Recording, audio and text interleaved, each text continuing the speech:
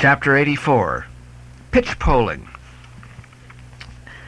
To make them run easily and swiftly, the axles of carriages are anointed, and for much the same purpose, some whalers perform an analogous operation upon their boat. They grease the bottom. Nor is it to be doubted that, as such, a procedure can do no harm. It may possibly be of no contemptible advantage, considering that oil and water are hostile, that oil is a sliding thing, and that the object in view is to make the boat slide bravely. Queequeg believed strongly in anointing his boat. And one morning, not long after the German ship Jungfrau disappeared, took more than customary pains in that occupation, crawling under its bottom where it hung over the side, and rubbing in the unctuousness as though diligently seeking to ensure a crop of hair from the craft's bald keel. He seemed to be working in obedience to some particular presentiment. Nor did it remain unwarranted by the event. Toward noon, whales were raised.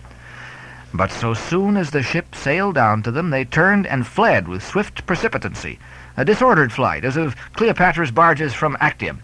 Nevertheless, the boats pursued, and Stubbs was foremost. By great exertion, Tashtego at last succeeded in planting one iron, but the stricken whale, without at all sounding, still continued his horizontal flight with added fleetness. Such unintermitted strainings upon the planted iron must sooner or later inevitably extract it. It became imperative to lance the flying whale or be content to lose him. But to haul the boat up to his flank was impossible. He swam so fast and furious. What then remained? Of all the wonderful devices and dexterities, the sleights of hand and countless subtleties to which the veteran whaleman is so often forced, none exceed that fine maneuver with the lance called pitch-poling. Small sword or broadsword, in all its exercises, boasts nothing like it. It's indispensable only with an inveterate running whale. Its grand fact and feature is the wonderful distance to which the long lance is accurately darted from a violently rocking, jerking boat under extreme headway. Steel and wood included, the entire spear is some 10 or 12 feet in length. The staff is much slighter than that of the harpoon and also of a lighter material, pine. It is furnished with a small rope called a warp of considerable length by which it can be hauled back to the hand after darting.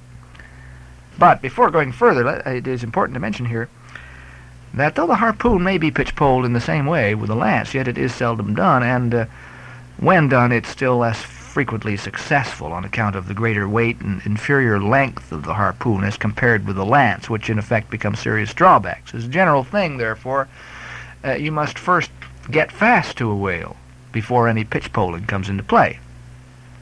Look now at Stubb, a man who from his humorous, deliberate coolness and equanimity in the direst emergencies was specially qualified to excel in pitch-poling.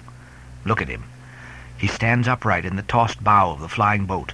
Wrapped in fleecy foam, the towing whale is 40 feet ahead, handling the long lance lightly, glancing twice or thrice along its length to see if it be exactly straight.